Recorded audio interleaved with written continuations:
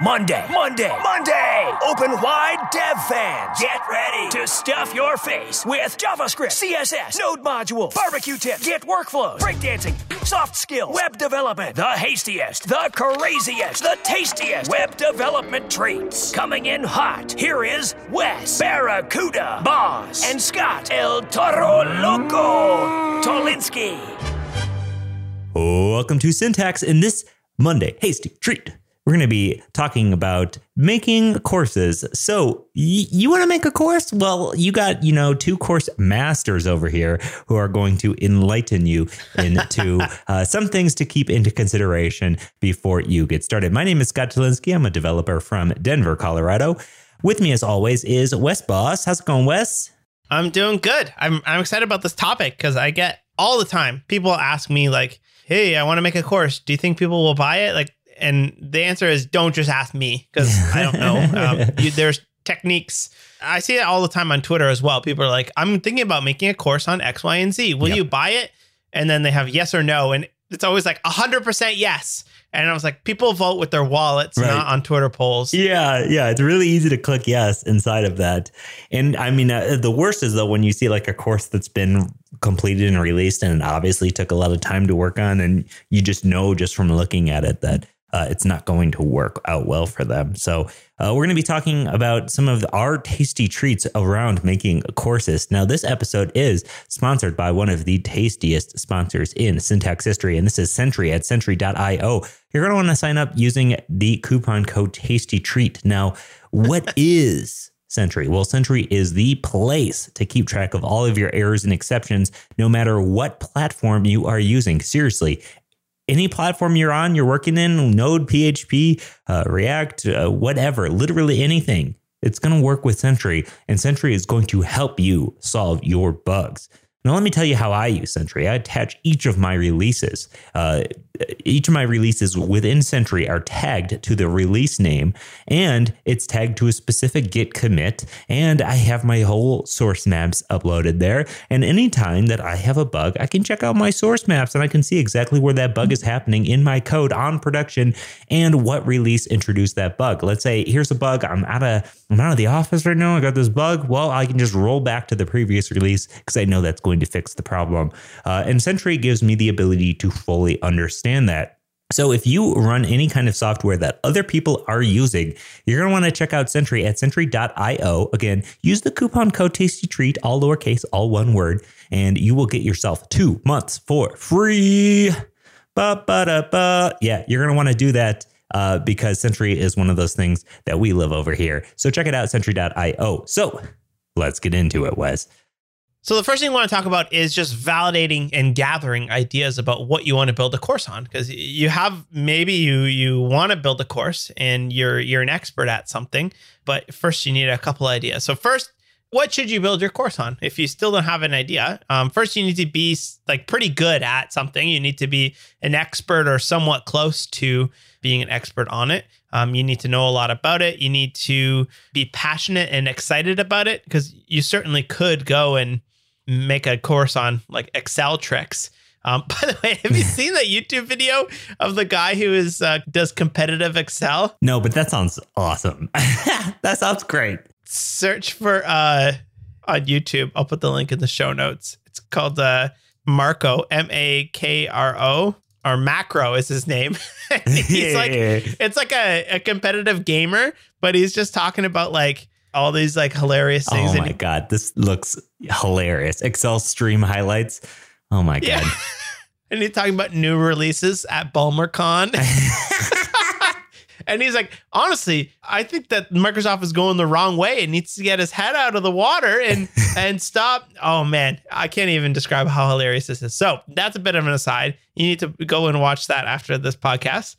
But you basically need to teach what you know, and you need to be excited about it because you certainly could go in the direction of something like an Excel course or something like, I don't know, something that is well needed, but not exciting. I don't think that will ever result in a very good course. So once you have a list of ideas of things that you might possibly want to make a course on, and I say list of ideas because you might have an idea of like, I'm really good at CSS, SVG, React, Vue, Angular, being able to write a testing course or something like that. And those are probably good ideas, but you don't know if people are going to be receptive to them. So you have to go and validate those ideas. Well, even before validation, I do want to stand a little bit more on the like teaching what you know things. Because like when I broke into Level Up tutorials, like when we first started doing that, I want to emphasize this things that you're excited about, because the very first tutorials that I tried to do were on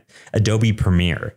And sure, I knew Adobe Premiere, but I wasn't necessarily excited about it at that time. I just felt like this is a thing I knew really well, so it would be easy for me to do tutorials on. Meanwhile, I was working all day as a web dev doing Drupal stuff. And it wasn't like Drupal was that much more exciting, but I was in it at that moment in a way that was more exciting to me at that current moment than Premiere was. And so sure enough, my Premiere tutorials were total garbage because I wasn't really that into it, where every single day I was coding in Drupal. So one of the things that really broke through my courses into actually being good was to take something that I was working in every single day, and maybe not something that I was an expert in, but something that I was so excited about at that time and so into at that time that it was going to translate correctly into that course. So that to me was like a big thing, was like, what are these topics, right?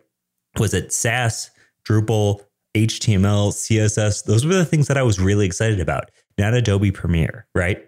Beautiful. That's such a good tip. So talking about validation, you basically need to throw out a bunch of content and see what sticks. And this is, from a lot of people, they are kind of bummed to hear this because they just want to create a course right out of the gate, make a bunch of money off of it or sell it. And first of all, you need a whole audience to market to. That's a different show. We're not going to talk about that here. But you need to like throw a bunch of ideas and see what sticks. So whether that's a series of YouTube videos, series of blog posts, reading Stack Overflow, going to Twitter, going to Meetup, see what people are having trouble with. Basically making a bunch of content, whether that's a YouTube, blog post, Twitter tips. And after, I don't know, a couple of months of putting out consistent content, something is going to spike up. And for Scott, that was your SAS course, right? Sure. Something just like, wow, this is super needed right now. For me, it was a bunch of blog posts on Sublime Text, and they did super well. And even now, if I want to know what we should do podcasts on, it's often just like I have a little Twitter tip, and I either get tons of questions about it, or people are just like, wow, I had no idea you could do that. And I'm like, that's probably something we should do a blog post on, or a syntax on, because it's well needed in the space. So basically, you need to know that it's going to be popular. The numbers need to be there before you go ahead and spend a whole bunch of time on creating something that you don't necessarily know will do well. Can we talk about I wonder if you'll pick up on this. If I say, I don't want to give away the answer. What product in our space that has come out in the past year and a half or so do you think has done the best job of this? I wonder if you can pick this up, because I have one in mind that I think is very obvious. We talk about it somewhat often on this podcast. We talked about it in the design episode of the podcast. Oh, the Adam and Steve's design. Yeah. So refactoring UI. Yeah. Refactoring UI. Let's just talk about how that worked. Let's talk about it. It was good. It was very good. So they have Adam Wethan and Steve Shoger have this thing called refactoring UI, and day one buy for me. That's for sure. It's a book on how to become a better developer how to become a better designer from a developer's point of view. And like, how did they know that this would do well? Well, Steve was just posting hot tips to Twitter. Yep. And they were a runaway success. Hot flames. And then they got together with Adam and Steve got together and put out this book. And like, that thing has done so well and is so well praised by everybody in the community. And they started like, they just nailed it, right? And like, how did they know that they needed a design book for developers, right? It's because they didn't just like make it and launch it. And it was like, wow, who knew? They knew. They for sure knew that this was going to do well. Oh, yeah. Because of all of the stuff leading up to it. Totally. The moment I saw that they were doing a book, literally the moment I saw that book, I was like, that's going to do well. Like that's going to sell gangbusters, because you just knew that it was already validated. It was so validated that everybody outside of it probably could have tell that that idea was currently validated. I think that's an important thing to work. Another thing, people need to verify, like if people are going to get onto this on board with your work, they need to verify the quality of your work. And if you're not Wes Boss, right, how are people going to verify the quality of your work? It could be through validating it through things like this, right? By putting out those hot tips, right? They know that these tips are already going to be good. Or maybe you have a YouTube series that's like for free as like a prerequisite or a precursor to this, right? And you could see what the reaction to that content is. It could also serve as a validator or a legitimizer for your work. I love the word legitimizer, by the way. It's for those of you who don't know, a member of my B-Boy crew and I came up with this whole concept of legitimizers, which is just really validators, right? Like, what are the things that make you legitimate, right? Like my wife is a doctor of psychology. Her PhD is a legitimizer. She could do all sorts of things that people without a PhD couldn't do just because she has that certification, right? That level of, forgive me for using this word again, but legitimizer, right? And so what are the legitimizers that your content has, and how can you show those off and make those known for people? Yeah, it's funny you say if you're not Wes Boss, but like even mine, I don't give previews of my course. I just have entire free courses. Yeah. And that's my legitimizer. Well, there's other things as well that I used to be a legitimizer, but that's a big one where people say like, I don't know if I'm going to like it or not. I'm like, well, go take a couple of videos of the free course and come back and see if you really like the way that I teach things or the way that I describe things or the way I say JavaScript is funny and things like that. I do the first 5 videos of all of my courses as for a preview. That way, anybody who can come, you're curious about a specific course, you can at least get up and running. Yeah. And you can do like the first 5 videos and say, okay, I would like to continue this, or, maybe no, this one isn't for me, just to give the users that quick little view into the course. You may be asking like, okay, Wes, like what do you do now? Okay, to figure Wes. out, Wes, I don't see you writing blog posts every single day to validate what you want. And like one big thing that I do is I'll often send an email out to my entire email list and say like, hey, like what are you having trouble with? Like when I was thinking about making a beginner JavaScript course, I sent an email out to like 300,000 people and said, hey, like what's hard for you? Mm-hmm. Like, just tell me what's hard for you to learn in JavaScript. What are you struggling with right now? What do you feel you're not that good at? And I got thousands of emails back from people and I read every single one of them. And both, that's good marketing copy. Like you take it right out of is it the horse's mouth? Is that the saying? You take it right out of there. You get it from the horse's mouth. I don't think you take things out of the horse's mouth. That's a good way to lose your arm, right? The horse got big teeth. You get it straight from the horse's mouth. Where what are people struggling with, and they tell you exactly like what it is, and then you could just turn around and say, okay, good. I've literally heard from thousands of people what they're struggling with. Now let me take that and turn it into something that is easier. So that's another great way to validate as well, is you just have to talk to a lot of people and don't ask your friends. Yeah. Hey, should I do this? Yeah, man, go for it. Totally. People like, yeah, I would totally buy that. Yeah. And that's why we're bagging on tweeting out, should I build this thing? Because you got to ask people to commit with their time, with their money, with their attention. And that's how they, like, if somebody sent me like it probably took them 20 minutes to write some of these emails. They clearly care enough about learning JavaScript if they take 20 minutes to type up an email to me and send it over. Yeah.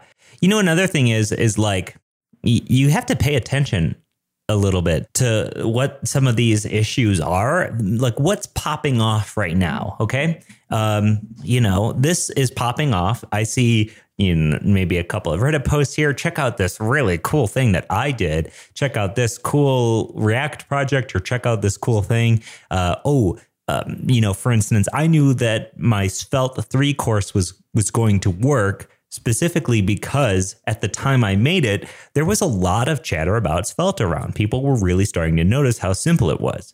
And I myself was really enjoying it. So I took that opportunity to say, okay, a lot of people are talking about this right now. right? If I did the same course 3-4 months later, who knows? But if I did that course right now, I know that there is conversation happening around this in a way that there may not be at a given point or wasn't maybe even before. I have a whole list of 10 courses that I could make right now. They're just sort of sitting there in my Kanban board, right? Just hanging out. And they're in my hopefuls. And I just kind of keep an eye on them.